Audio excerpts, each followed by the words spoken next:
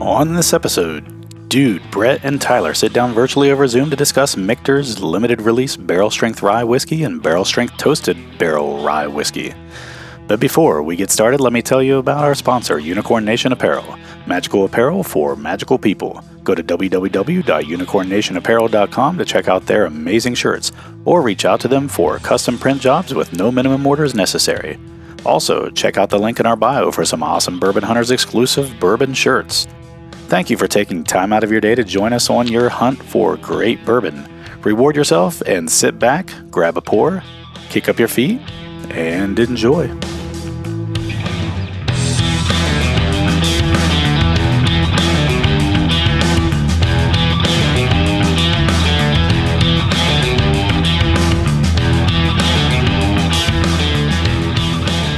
So welcome to another episode of Bourbon Hunters. We are joined remotely today by Tyler Schaefer and Brett Bryan. All right, so Brett's doing the satellite delay answer, I guess. So today we have Michter's barrel strength toasted barrel finish and Michter's limited release barrel strength, both rye whiskeys. So we have those today. Which one do you want to start with? You want to finish with the toasted barrel, even though it's a lower proof? What's the proofs? Well, the toasted barrel finish is 107.4, and the limited release barrel strength is 113.7. But I think the toasted barrel is going to probably be a little sweeter, if I had to guess. I think I'll like the toasted barrel better, so that's why I want to end with it. Yeah, that's what I was thinking too. Now, I did get a little preemptive lick off of the counter from pouring into your vials to both of these, and I think we're going to like them both. So I don't think there's going to be any disappointment on either one. So, nice. All right. So, little update from me before we get started. We finally got our damn Christmas stuff taken down, and so that means it is green light for starting work on the bourbon room. So. Holy shit. We'll just keep talking until he gets back on here, I guess. But I just got green light. That just kick him out. That's great. He just kicked himself out somehow. Nice. He probably hit the wrong button. Anyway, it's the only problem with remote stuff. So I got the green light to start the bourbon room. So I need to remove all of my bourbon out of the room and take down the existing shelves and then start working out the build out. So do you want to try to do that this weekend? Let me run it by the warden, and we will see what I have planned for this weekend. You know, with everything going on with her mother, it's kind of a play it by ear type of situation. Don't know what happened. Sorry about that. Welcome, Brett. Whenever that happens, just come back in. You don't have to announce it. We know you're here. Okay. So that way, I don't have to edit as much. Gotcha. But yeah, I was just saying that I've green light now. For the bourbon room, we have to get all of my bourbons out of there, tear down the existing shelves, and then we'll have an empty room. Basically, the way I'm going to do it is I'm going to frame out what needs framed out, run the electrical, then paint the ceiling, and then I'm going to install the lights and then start all the work. Okay. That way it's well lit while we're doing the work. So we'll be well lit. But I think the framing, and the electrical can probably get done in a weekend. And I'm going to have Andrew Corso help me with the electrical because he's an electrician. Is he? In addition to being a physician? What is he? What doesn't he do? He's a carpenter or woodworker, and, electrician, and a pediatrician. Jesus. Yeah, it's pretty crazy. He worked for his uncles, the way I understand it. And got trained in as an electrician and in woodworking over a couple summers while he was, going through school. So, like he had free time as a doctor. Well, I don't think it was while he was a doctor or in med school. I think it was before that. Oh, in the summers. So, nice. But again, conjecture. So, yeah, I really. So is he? He's also doing the door with you as well, right? That's the last thing I'm going to do. Once everything's done inside, I'm going to replace the door with the speakeasy bookshelf door, the hidden door. Nice. So that'll be the last thing. So as of right now, I've got a little over 2,000 saved up for. I think that'll get me pretty much well started. I think I think I've changed my design. I think I like another idea better. I'm not going to need as big of a live edge as I originally thought. Nice. So we'll go over that though. I'll draw it up for you guys and send some pictures and stuff. Yeah. But so let's go ahead and start nosing. You're going to nose the one from your amber bottle. So let's start with that one. If you haven't already poured it in your glass yet. Now, what's the proof on this? This one is 113.7. This is the Michter's limited release barrel strength Kentucky Straight rye whiskey. You get a lot of floral right off the bat. Now this says it's Michter's barrel number 16. Are you drinking already, Tyler? 16C396. And I think that first two numbers is the year that it was bottled. So I think that this is the 2016. And then I think the one, the toasted barrel, I think that's 2017. So these are a couple years old, I believe. Yeah, lots of floral notes for me. I definitely get some sweetness for sure. I think floral is probably the. I think that's pretty. I don't know if I get. Well.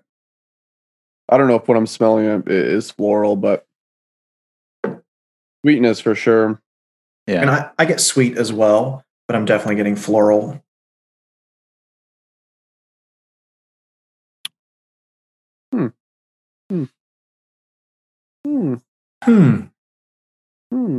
Enjoyable. Can't figure out what it is. It's very sweet. It's not brown sugar. No, I think it's like maple, maybe. Almost like a. Have you ever had like a raw maple, like maple cane, like a sap type of.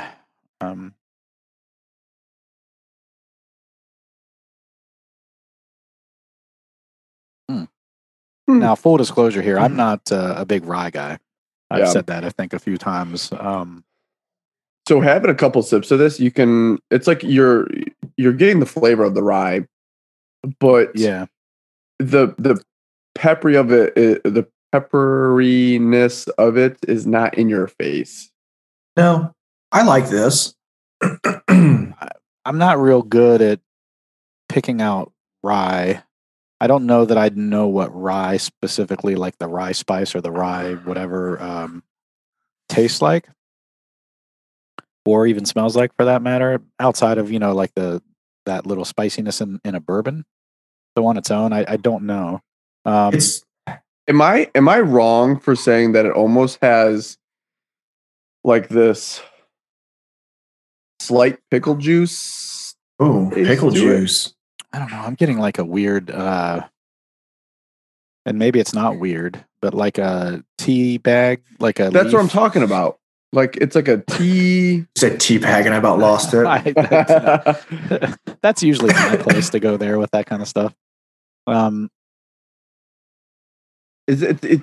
I get sweet like pickle juice.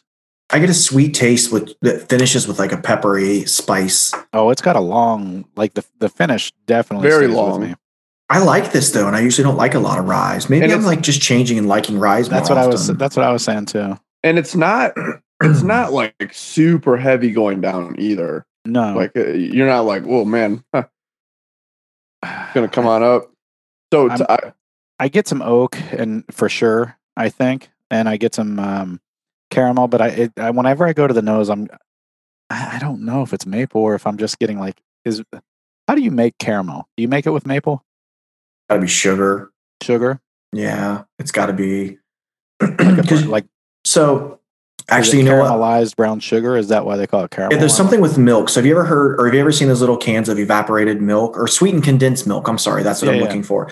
If you take a can of sweetened condensed milk and you leave it closed, put it in a thing of boiling water and let it for 30 or 45 minutes, it will turn into caramel, 100%. Yeah, and it is fucking delicious. You can pour it over desserts and stuff. Interesting. That doesn't seem right. It is. So it must be something with the sugar. I know nothing about that stuff, but yeah. So if you take those sweetened condensed milk, the small ones, fill a pot full of water, boil it, and put that down in there, it will turn into caramel. like a drippy, warm, runny Yes. caramel. Oh, Yes. nice. And it's fucking delicious. I want some tiramisu or something now. Yeah. Interesting. That's funny. I work with this fat That's lady that knows delicious. all the cooking secrets. They usually do. You don't get that way. Hey man, For a you don't reason. trust a skinny cook. That's the damn truth. Damn straight. So I'm pretty excited. I've decided to change my layout of my with the way I'm going to do this is, you know how I was going to do a live edge in like an L shape? Mm-hmm. I'm not going to do that now because of the way the sewage pipe comes down. Mm-hmm. I think I'm going to turn that I'm going to hide that with shelving and like cabinetry almost. I'm going to build like a real thick shelf around that. Maybe do like a fake like a fake pillar or something? Maybe. And then I'm going to turn from there into the L into full like floor to ceiling, like almost like bookshelving, I think. For bottle storage? For bottle display and storage. It'll all be open faced. Nice. And then from the pipe back to the left or back toward the door, I think I'm going to have a setup of shelves and like maybe a mirror or something more bar like, where the live edge is there, and then above the live edge is storage on shelves. You know what would be? This just hit me. What would be really neat? And I don't do a lot with like QR readers, right? Like I don't know how you really create a QR just code go to the website and create it per se. Yeah. But you should have something where there's like a small QR code that people can scan that pulls up an entire inventory of all your bourbon. For someone that wants to know, like, oh, what all do you have? And just somewhere, something like neat. That could be listed on our. Well, I mean, we could just post it on our website. The link to our sheet. The sheet that too, but just like for people that QR come codes QR codes are cool because you're just like, let me look at that. Who doesn't have their phone all the time, right? How do you scan a QR code that's already like on a page that you're already on? Well, if it's on your phone, you couldn't do it. But if you're on your laptop, that's what I mean. You just pull up your camera. That's what I'm saying. In your room, in your speakeasy room that you're going to build, because people are going to be like, "Oh, I like that. What all that's do you have?" That's a good idea. So somewhere you could have. I mean, would be. You know what's interesting is if they're in the room, they can just look at what I have. Yeah, but you're going to probably have so much. You know what I mean? Yeah. Or like, oh, do you have this? Like, Brett, you make a great point. No, that's a good idea because you could sort it. You'd be able to sort because it'll be alphabetical. That's how I keep my feed is alphabetical anyway. Yeah. So they'd at least be able to say if they were wondering if I have something, they could look immediately. But yeah. You know what tomorrow is? The 13th, bottle release day. Right? Oh. For what? Our bottle. Oh, yeah. I sent Rudra. Right. Yeah, I sent Rudra the. He seemed decently impressed with the amount of sales we had. Really? So I have given out. So for you listening, it'll be a week ago, but that's all right. I've given out, I think, 4 samples, 4 like 2-ounce vial samples of different, like just work friends and stuff. They have all been blown away at like how good it is. I saw your text, Tyler, from your buddy Tyler out in Arizona. That was a pretty cool. And it's funny because he says that. Did you see that? Did you read through that, Brett?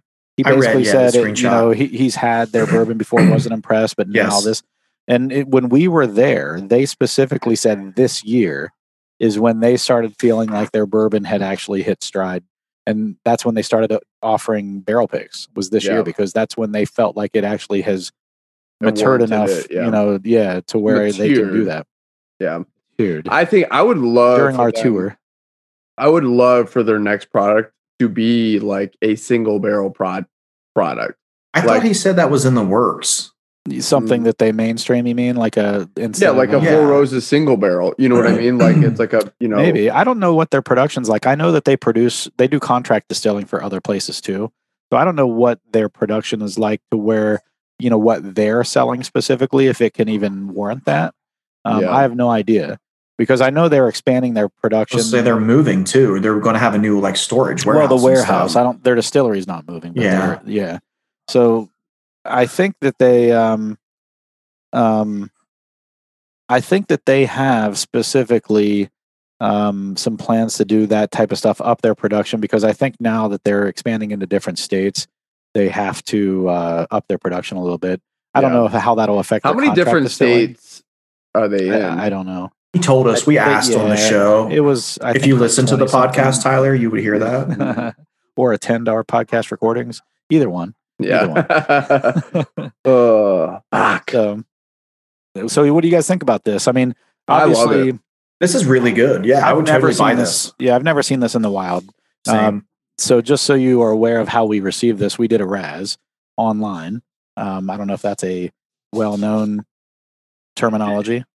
Yeah. Basically, it's a raffle. You enter, it's random, and then it's a 10-person raffle. Yeah, using a lotto 3-number or 3-ball pick or whatever, and we just happened to win it and got both of these. So what was it, $16 to enter? So we paid $16 for these 2 bottles of bourbon, right? Or rye, I should say. Oh, worth it too. I mean, I'd buy this. I'd probably pay $50 for this. I don't know how you guys feel. Yeah, like I said, I'm not a rye guy normally. I mean, I prefer bourbon. So a few of the ryes I've had recently, like the Middle West Pumpernickel rye. Oh, that's so good. I got to get one of those still. Yeah, the Michters right here. This is really good. The MSRP on both of these bottles is $70. Wow. The secondary is like $250 for each of these, or maybe I would say $175 to $250. So they're definitely up there, and especially the toasted barrel that we're gonna have. And I'm really excited about the toasted barrel. Yeah, I am too. So go ahead, dude. I was gonna say, so in between these, let's talk some Ohio State football.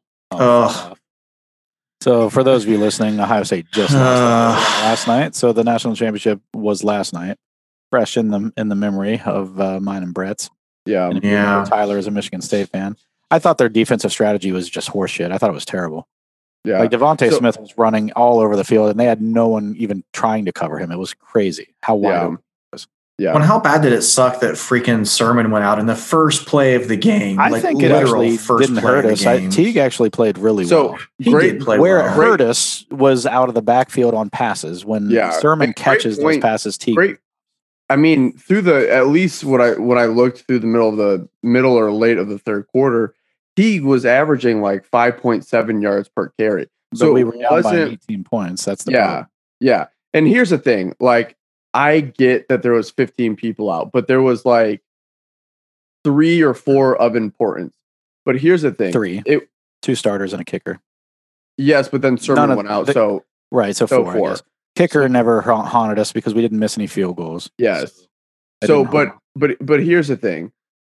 I mean, it's also kind of forgotten that Alabama's starting center was out as well. So the Remington no excuses, trophy winner. I know you're not there, but it didn't play a difference. Like Alabama was, I don't think so much better. I will say, here's the thing. OSU deserved to be there. Right. 100%. But let me back up though. I don't know that they were so much better as much as we were outcoached in that game. Our defensive strategy was horrible. We stopped them 2 more times and we left 18 points on the field, going for it twice on 4th down with terrible play calls. Yeah. And then also the one where they draped over top of our guy, we had to settle for a field goal. And the next drive, we barely touched their guy and they got a pass interference call. Like it was a good call. I'm not saying we shouldn't have been called for pass interference, but if they were calling that, they should have called the one from the drive before where we had to settle for a field goal. So that's 18 points we left on the field. Yeah. Granted, if our defense doesn't change, we still lose by 10. Yeah. 52-42. But I think a different defensive strategy, we could have hung potentially a little bit better and not had to go for 2 4th downs and be desperate. Didn't play in the second half. And we didn't play. But listen to this. The 3 of us talked about this earlier in the year.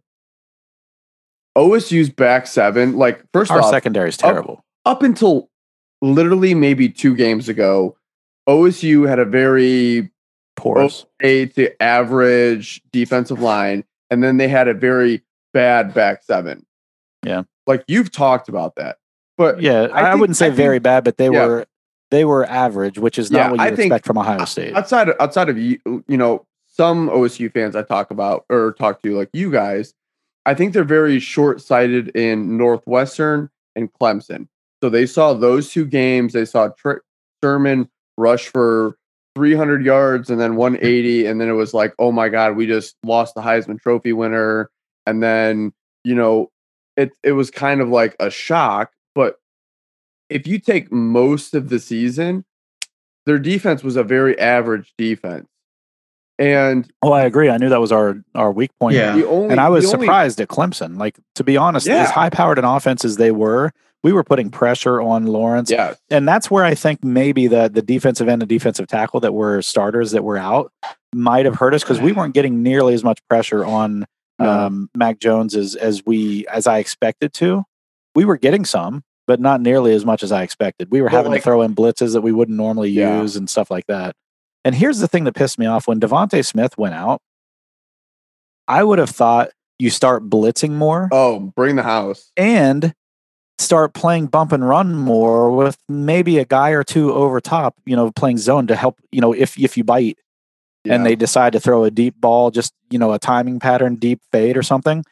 Because if you have to start making them throw the ball quicker by blitzing, then you play a bump and run to throw off their timing and to make sure that you're playing tight. And Wade starts with a 10-yard pad on every play. Yeah. If they needed 10 yards, all they had to do was throw Wade. As soon as Wade turns, he always turns the wrong direction. His footwork is terrible, and he always turns the wrong direction in coverage. As soon as he starts to turn and bail, all they have to do is, okay, when I see it as a quarterback, I throw the outside out, off shoulder or outside shoulder out to the receiver. And the receiver, as soon as he sees Wade bail, knows to turn and look for the ball. I mean, it's 10 yards every play.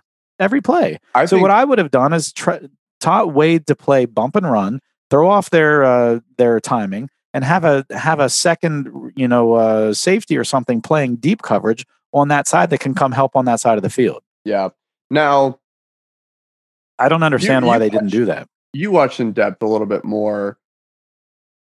Was Hilliard pretty good throughout the year? Because I feel like in the last couple of games, Hilliard's been good. Borland is okay. And then what's his name? Is it Warner? He sucks. Hilliard was pretty good. Borland was consistent pretty much most of the year. Hilliard was good, and he got better throughout the year. Yeah. Our linebackers were our weakness last year, and I feel like they were more of our strength this year. Yeah. They actually played really well. Is it Warner? Or who's the other dude that I thought I was like, he's very, very slow to react to a play. Yes. And who was number 7? I can't remember who he was, but holy cow, how many times did he lose Devontae Smith when Devontae Smith would start motion one way, go back, and then go back again? 7 would just keep on running the other direction. And then the next thing you know, Devontae Smith has no one guarding him. Yeah. And he was running free on the flats with an easy throw. Dude, I was just like, you got to be kidding. This is ridiculous. Yeah. I couldn't understand. And then Wade would be jogging. It was crazy. Like early in the game, up until OSU kicked that field goal, I thought that actually OSU moved in chunks. Chunks a lot better. Alabama was like, we were making them earn their yardage for sure.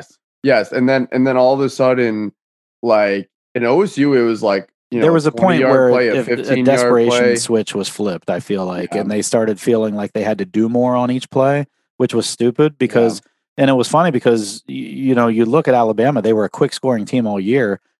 That first drive in the third quarter, it took 8 minutes for them to score on that first drive in the second half, because we were slowing them down. We were not stopping them, but we were slowing them down, held them to a field goal. We got it to within 14, and then we screwed the pooch there, had a chance to get it to within 7, and that was the definitive drive of the game right there, in my opinion. Yeah. I mean, obviously stuff happened in the first half where they were able to get it up to an 18-point lead. We got it down to a 14-point lead in the second half, and I think there was a chance where we had a chance to get it down to a 7-point lead, and we missed it. Yeah. We had Devontae Smith out. We had him in a 3rd and long, and they had like a 13-yard pass, got a first down, and then the next thing you know, they scored. Yeah. And got it back to 21. And the other thing, much like Alabama, when you have 15 guys that are out or can't play, you know, like I know that number seems high, but it's in reality, it's not that crazy. But look, your depth is what it is. Like Ohio State has on a yearly basis 3 or 4 or 5 stars. There's no excuse. Listen, in any conversation I have with someone, I'm not going to say, well, Ohio State had 13 guys not playing. Yeah. That doesn't bother me. And that Sermon, second and third string, I was worried when Sermon went out, but Teague came in and actually filled the gap fine. I agree. I thought Teague played very well for. So I was worried, but then I saw him come in and I was like, well, he's playing well. He's getting 5 yards a pop. The only thing Teague doesn't do well, where Sermon does, is catch balls out of the backfield. And this is where Justin Fields sucks, in my opinion. He's a great quarterback. Don't get me wrong. However, those little freaking screens, how many screens and how many little passes that should have been easy completions because they were blitzing got knocked down because he throws them too hard. Instead of lofting them up over and leading the receiver, making him a bullet, to make sure it doesn't get tipped. Well, that so one there was end one zone. on the first drive of the game. We had a wide open receiver in the flats. It was the running back. He's in the flats. The blitzing cornerback came from that same side, and just as a quarterback knows, the blitzing side is the side that should have an open receiver. So he did what he was supposed to do. He threw it right over the blitzing cornerback to the running back. That running back had 15 yards. As soon as he catches the ball, there was no one around. He throws it short or low and hard, and it gets knocked down by the blitzing cornerback. We're 3 and out on the first drive. Or maybe we got a first down and then, but we had to punt on the first drive of the game. That throw, had it been better, extends our drive and we possibly come in with a 7-0 lead to start the game. I mean, that right there, that's Justin Fields. And he did that a couple times where there was a screen set up perfectly. He throws it too low and it gets knocked down. And then we have to punt. That happened a few times in the game last night. And if he throws a better ball, we have a continued drive. If he threw, I think it was partially on that freshman wide receiver. But if he threw a softer ball in the end zone, where he was running to the right, and then the receiver needs to learn to settle. Yeah. When he's going through a zone and he finds an open spot in the end zone, he should have settled. Yeah. And Fields threw it where he should have thrown it, but he threw it too hard still. Oh yeah, he threw it way too hard. But the receiver should have settled. And I think if it wasn't a freshman receiver in there, I think it's a touchdown. But it's still that would have just made us have 31 points. It's not like we win the game with that pass. I think early on there were a couple of mistakes that definitely set the tone, and that's where Alabama pulled away and allowed them to have that 18-point lead. And I think that's where we got into desperation mode. We had it down to 14 in the second half, had a chance to stop them and get it maybe to 7, which changes the game a little bit, but we're still trailing. But maybe we get some momentum and maybe we get in their head a little bit, but it just never happened. So Alabama was just good. And they're unreal. They're easily one of the better teams I've seen play in a long time. And I hate to say that because I don't like Alabama, but I mean, they played so well. They played like we played against Clemson. Yeah. And honestly, their defense wasn't a traditional Alabama defense, but I will say that that's probably one of the, they've had some insane, offenses go through there, but a balanced offense, that's the best I've seen from Alabama. For sure. I mean, they had 48.5 points per game average through the season. Yeah. Second was Notre Dame. Third was Ohio State. I mean, that's crazy. Yeah. And they held us when their defense was good enough to hold us to 24 points. Some of it was our mistakes, but a lot of those mistakes were forced. So, I mean, what do you blame on Fields or the offense, and what do you blame on good defense from Alabama? That's the question. I think if they played that game 9 out of 10 times, Alabama wins. And I think Ohio State has to play the perfect game, have the right calls on the right downs to actually win a game against Alabama. Oh, yeah. Alabama, I think, can have a bad game and beat us 9 out of 10 times. Yeah. We have to have that perfect game on the same game that they have a bad game. Yeah. If we were going to beat them. And I don't know that this is great for college football, but the more you see some of this transfer stuff, I think in a lot of cases the rich will get richer because you'll see some players that, especially this year where there's like unlimited transfer. You'll see some people at lower like the linebacker for USC, he's considering Michigan State, but right now his top school is OSU, and I'm like, fuck. And his brother is committed to Michigan State, like his 4-star brother is committed to Michigan State, and he still might pick Ohio State. I'm like, God damn it, like the rich kid. But what's crazy is you're going to see so many people that are like, I'm not playing, like, let me go start here, and they get a chance and you have prove themselves and then transfer after they prove themselves. Yeah, exactly. and the other thing that sucks is because of the transfer portal now, you have a junior, like you didn't go to Ohio State because they just got a freaking 4-star guy. You went to another school, proved yourself. That 4-star guy plays for 2 years, decides to go to the pros, and you're like, oh shit, there's an opening at Ohio State. I'm transferring. Yeah. Yep. I'm going to start right away. And now I'll be that guy who gets 2 years at Ohio State and takes off. Yeah. You know what I mean? I don't like it, but at the same time, I can't complain about it. Let me say this real quick. I can't complain about it because college sports is a business now. I mean, I used to complain, the loyalty's gone, blah, blah, blah. It pisses me off. That's why I watch college football, because loyalty, sport, the pro. But like now you see, they know it's a business. So they're not putting themselves into bowl games that they don't care about. So they're like, I don't want to hurt myself before the draft, or I'll play because it might help my stock, in the draft, or I'll transfer to this school because now they have an opening and I want to get noticed. Yeah. I get it. It's part of the landscape now. I still love college football more than pro. Same. But absolutely, some of those things I just don't like. That's all. So here's one thing that I think will be really cool is these lower tier schools like a MAC can really sell it on like, hey, listen, come here. You can, you can commit to OSU, understand that they have 6 4-stars, 5-stars right in front of you, or you can come here, you can ball out, and then you can transfer there and start right away. Like you don't have that's to, what I mean. Yeah. You don't have to ride the pine. So they can actually, the MAC schools can actually sell like, listen, come here and then transfer. Yeah. Like, or no, you're right. Or the MAC schools can say, listen, you went to OSU and you're 4-star and you sat on the bench for 2 years. Come here, start right away, get your playing time before you and try to show yourself before the NFL. Yeah, so don't you think it's easier to get attention to now, right? Because there's so many like digital platforms for people to be seen on. There's so many specific league specific channels now too, like Big 10, SEC, ACC. They all have their own channels. Big 12. And so even when they're not on a national platform, if you want to watch the Big 12, if you're a fan of the Big 12, or if you're a scout or whatever for the NFL, you just sit at home. Okay, I'm going to watch ACC channel. I'm going to watch the Big 12 channel. I'm going to flip between the two and catch something. Right. Some lightning in a bottle, some guy. I remember Edgerrin James. I remember Miami, right? He played against, what was it, UCLA one time, and UCLA was ranked really high. And Edgerrin James just had like a 200-yard running game against them, or maybe 300 yards all purpose between passing and running. And I was like, damn, I'd never heard of that guy before. I was like, damn, that guy's going to be huge. And where did he end up going? The Colts or something like that, and had a really good NFL career. Yeah.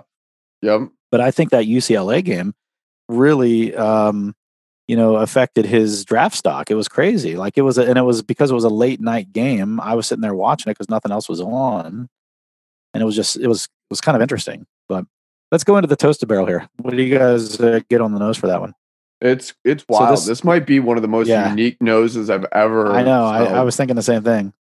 I get a lot of the oak actually from the toasted barrel, I think. But this is a barrel strength toasted barrel finish Kentucky straight rye whiskey. It's 107.4 proof, and its barrel is 17C601. I think this is the last year they've done the toasted barrel of the rye barrel strength, I believe. Damn, that's when you want to hold on to sure. then. Yeah, I know. But I'm not 100% sure on that. I don't know when this article was written, but that's what it said. This article was written in 2020, so it may be true still. Yeah, I get the marshmallow and I get oak. I get heavy marshmallow though.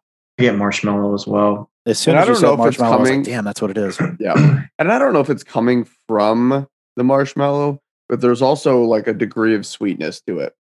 Well, and it's like also I'm getting the proof in my nose immediately, so I'm having to breathe this one through my mouth and not through my nose. Really? I'm not. Yeah. I'm it's not like tingling my nose every time I used to do a lot of cocaine, so I think that could be. That probably. I'm totally kidding. I'm not cutting that out. I don't care. The only thing I'm cutting out of that is where you said I'm not kidding, or I'm kidding. I'm kidding. So let's dive into this one. I'm actually excited about this. This smells really good. This may be one of my favorite palettes I've had in a while, too. Or not palettes, nose. I mean, one of my favorite noses I've had in a while. Oh, that's. I get this like this light, same marshmallowy thing. Yeah, but then it finishes as like a pepper. Yeah, yeah, it's like a marshmallow fluff with a pepper finish. Yeah, I got fluff too. It's weird that you said that because I got that like fluff. Yeah, that's crazy. And then you're right though; it does have a nice. It's not as long of a finish or a lingering finish like the first one had, but it's a nice little finish for sure. So good. So this is the second toasted barrel I've ever had, I think, because I've had the Elijah Craig toasted barrel with you guys on the show, and then this toasted barrel.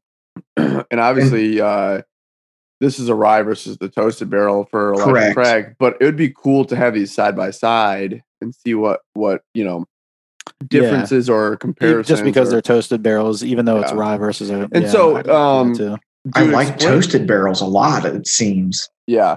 So it adds a finished little component to it. How long does it have to go into the toasted barrel? I don't know. I have no idea. I can't find any articles on this one. I looked it up and I couldn't find anything. So I have no idea.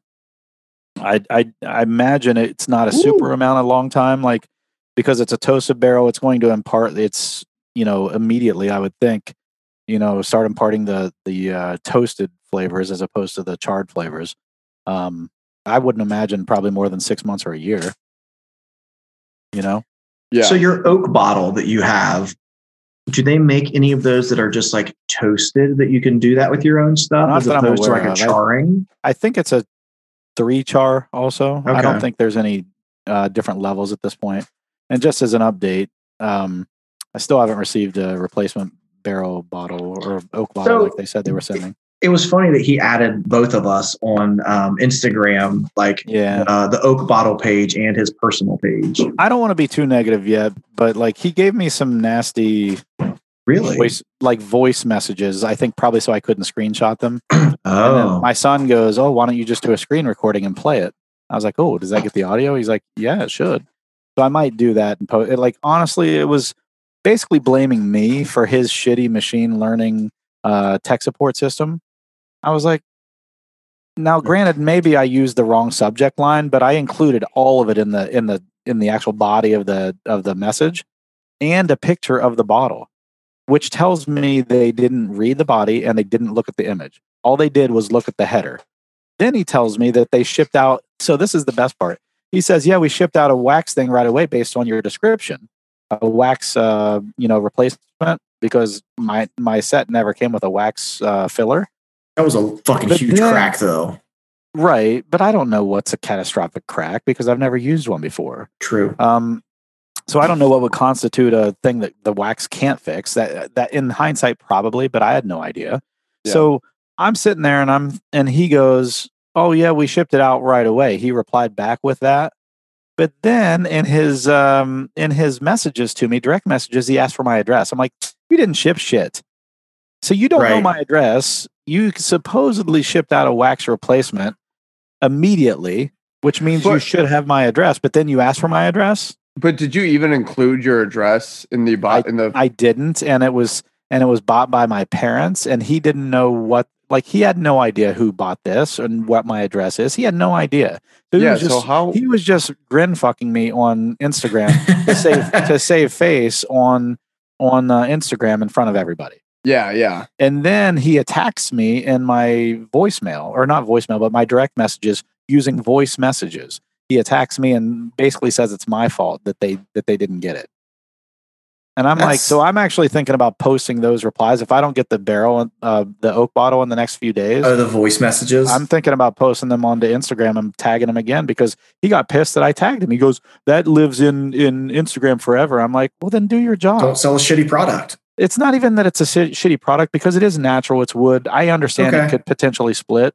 That's fair. Do better tech support. Yeah. And don't blame the customer for something. Like, I've never used one before. I followed the directions that were not in the box. I had to go online. So it didn't have directions and it didn't have the wax filler that it said it was shipping with. I had neither of those things in the box. Yeah. So I had to go online and figure out what a swell period meant. I had an idea, but I didn't know how to do it. So I just want to make sure.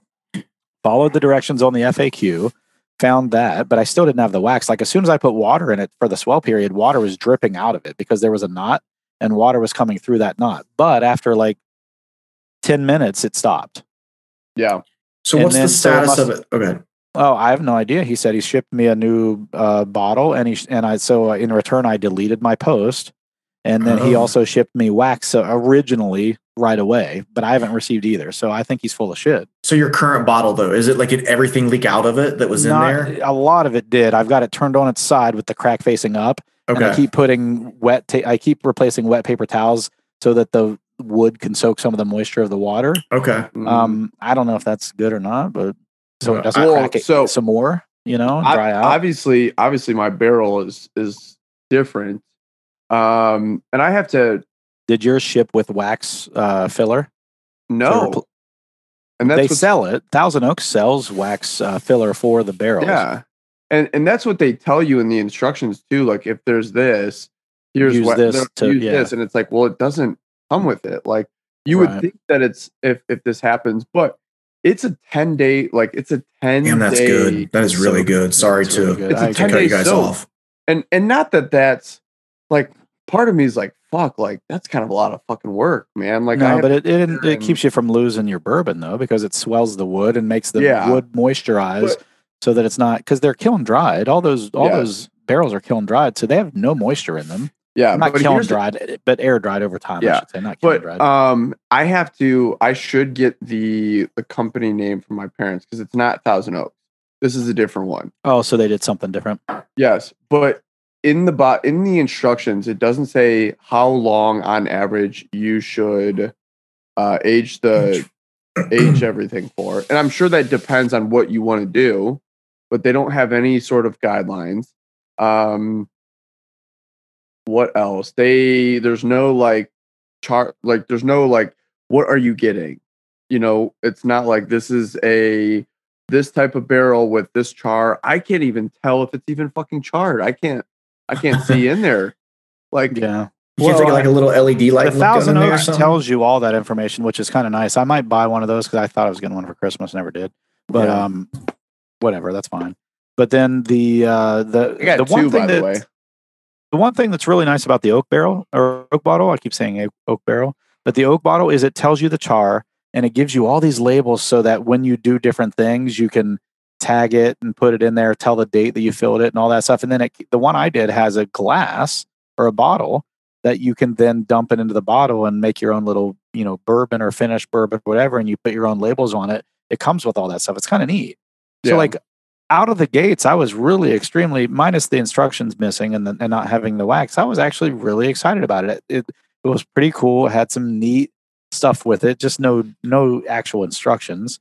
But I was able to find those online, so I was fine with that. Other people may not be able to do it as easily, but I have no idea. But I just went there and found those. And then, but it's a really cool setup. If they had the instructions in there and really detailed instructions on how to do the swell process, I would have been good. And then the wax missing, whatever, that can happen. I don't worry about that. But then the support experience I've had so far was just complete shit. And I used to do tech support. I used to be a director of tech support. Like, for the customer always being right, he did not take that approach whatsoever. He wanted to blame me for them messing up. And I'm like, all the information was in my ticket. I filled out the body with a picture. There was a place where you could add an attachment. I added the picture with the big crack. And then I filled out all the information of what I did, what happened, so now my subject, maybe I should have started with catastrophic crack, but I had no idea that was catastrophic. I just said, I have no wax. Like in my original shipment came with no wax. So I didn't know what to put in there. I've never used one before. So for him to blame me for not filling out the ticket correctly, I was a little irritated. Being in tech support, I didn't want to open 4 tickets. Hey, no wax, catastrophic crack. Like I would have never used the word catastrophic crack because I had no idea that was catastrophic. I just thought, oh, well, maybe that's normal and I just need some wax to fix. I had no idea. I mean, in hindsight, I look in and I can see in the crack, like into the bottle. So, Tyler, on your barrel, does it have like a little spigot on it, or do you have to barrel thieve out of it, or how is it? So yes, it comes with both of those. So it does have a spigot. It comes with the bong, and then it comes with the spigot as well. Okay. But honestly, like it's a pretty lengthy process of you're putting in the hot water. Here's the other thing. It says you basically cannot you can't leave any dry parts in there, because the more that there's like the lower liquid volume that's in there, like the more it dries it out and kind of speeds up that process of evaporation. So that's what I kind of didn't understand is because they basically say like, hey, if you pull anything out, as you're testing it or whatever, just be aware that that's going to kind of accelerate some of that stuff. And I was like, oh shit, well. But there's no other instructions on any of that shit. Because I still thought about doing one from Thousand Oaks. I'm actually looking at them right now, and they're cool. I like the idea of a spigot, right? So you could just do a little pour, taste it, and I'm talking like a half ounce to 1 ounce pour max, next to nothing, and just get like a little sample on it and see how the aging process is on it. It still seems cool, But if you're saying it's kind of a pain in the ass, I don't know if I would end up doing it. Well, but he didn't do Thousand Oaks, so who knows what this is true. Are, so yeah, but I would imagine that they're my white dog. Yeah, I would imagine that they're somewhat similar. I would think so. I mean, it's a 10-day soak. Yeah, and hot water, or it's not hot. Hot water. You put hot water in there, and But here's what they said is basically like the pre-soak can take you basically wait until there's no leak, right? And that could be 3 days. But they still said is even after 3 days, you should wait another 48 hours. Let the wood keep expanding. Yes, you should still wait another 48 hours. So, even at 3 days, you're still looking at 5 days. So, but what they said is, you keep drying the barrel and then you keep putting hot water in. Whatever leaks, you put hot water in. Let's say more leaks, put hot water in. So it's a continuous process for 10 days. And I'm like, Thousand Oaks sells wax for that. So you see where the leaks are and you rub the wax on it and help seal it. But you still have to do the soak, I think. So that's normal. The swell is what they call it. But do they do that with, I guess we've never talked about this. Do they do that with regular bourbon, in these distilleries? I don't think so anymore because now they repair them. Yes. Yeah. And they'll rub stuff on it. It's I don't know what it is for sure, if it's a wax or a tar or what, but they do repair them. However, and some places actually empty the barrel, repair it, and pour it back in the barrel. That's what Stitzel Weller told us. That's what they were telling us. Yeah, I remember that. But we get to that room. But now with the computerized, they do pressure testing and all that stuff. Remember they told us that most of the time they don't leak anymore. And if they do, barrels are so well made. Yeah. So real quick, what do you guys think about this toasted barrel? I love it. I would buy this in a heartbeat. We do our whole hunt, pass, whatever. Yeah. I would hunt the shit out of this toasted barrel. And I'm actually excited to maybe let this sit for a minute and then revisit it in a couple weeks just to see how, now that it's open and had some oxygen added to it. Oh yeah. So any other big things? I'd like to go up and eat some dinner. So let's wrap this up. And I haven't eaten since I worked out. But fair enough. Yeah. Any other big things before we wrap it up? We talked Ohio State. We talked bourbon. We talked oak bottle. We talked oak barrel. No, I don't think so. I don't think so. No, I'm looking forward to getting back with you guys and trying to do one of these in person before too terrible long. No doubt. Yeah. So real quick, for our listeners, we do have a barrel pick from Middle West Spirits. Amazing. We're getting amazing feedback from the people that bought early and from the samples we're giving out to people. Completely amazing. I really, every time I drink it, I'm like, holy shit, this is good. Mm-hmm. And I'm not just saying that. I really do think it's outstanding. And it is. The feedback it really is. we're getting back is outstanding as well. Look for our posts on Instagram to find, if you look in our bio, there's a link for the reservation process. At this point, I think by the time you're listening to this, there's probably only going to be about 5 to 10 bottles left at the most. At most. And we're reserving this through the end of January, and then it goes to the public where if there's anything left. Yeah, we're basically like Buffalo Trace. I mean, honestly. But seriously, hit us up. Do a reservation on that if there's any available. If there's any by the time we post this a week from now. But go ahead and reserve that. Pickups between January 13th, which is tomorrow, and then January 31st, I believe, whatever their bottle hours are. You have to check that. And that's free, by the way, just to put that out there. That's free to reserve. Yeah, it's free for the reservation. It's $55 for the bottle. It's cask strength. What is it? 125.1 proof. And it's really good. But real quick, you can find me at Dude Pool on Instagram. Tyler Schaefer is like what? Ty Schaefer 04. Okay, and what are you, Brett P. Bryan or something like that? Brett Paul Bryan is my full name. I sound like a serial killer, I know, but whatever. And if you found us by happen chance, we are Bourbon Hunters on Instagram, or it's actually The Bourbon Hunters on Instagram, and www.bourbonhunters.com on the interwebs. So check us out. Any information that we have, any big announcements, we have a shop. You can buy shirts. You can buy Kinsey Drams. Go on Apple, leave us a review. Anytime someone leaves us a review, it allows us to show up a little bit more on searches and also gives us a good chance to have guests online or on our show. So we always like to have distillers and distilleries on our show if we can. We're going to have a few of those this year if we can get them on here. But thanks for joining in, and join us again next week. And I'm Dude Pool, and I'm joined by Tyler Schaefer and Brett Bryan with a satellite delay. I know. Right, I'll get it fixed. And have a good night, guys. Hey, see you next week. Thanks.